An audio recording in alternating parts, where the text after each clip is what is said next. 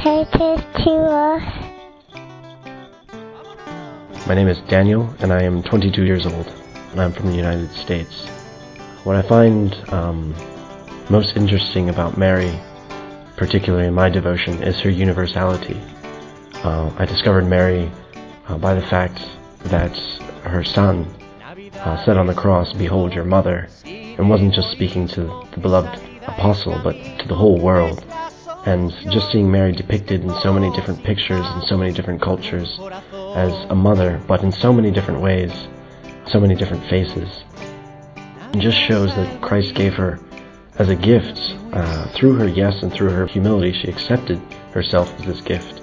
And he gave her to the world so that we might have one of our own to always pray for us next to him. And that just fascinates me and deepens the devotion all the more.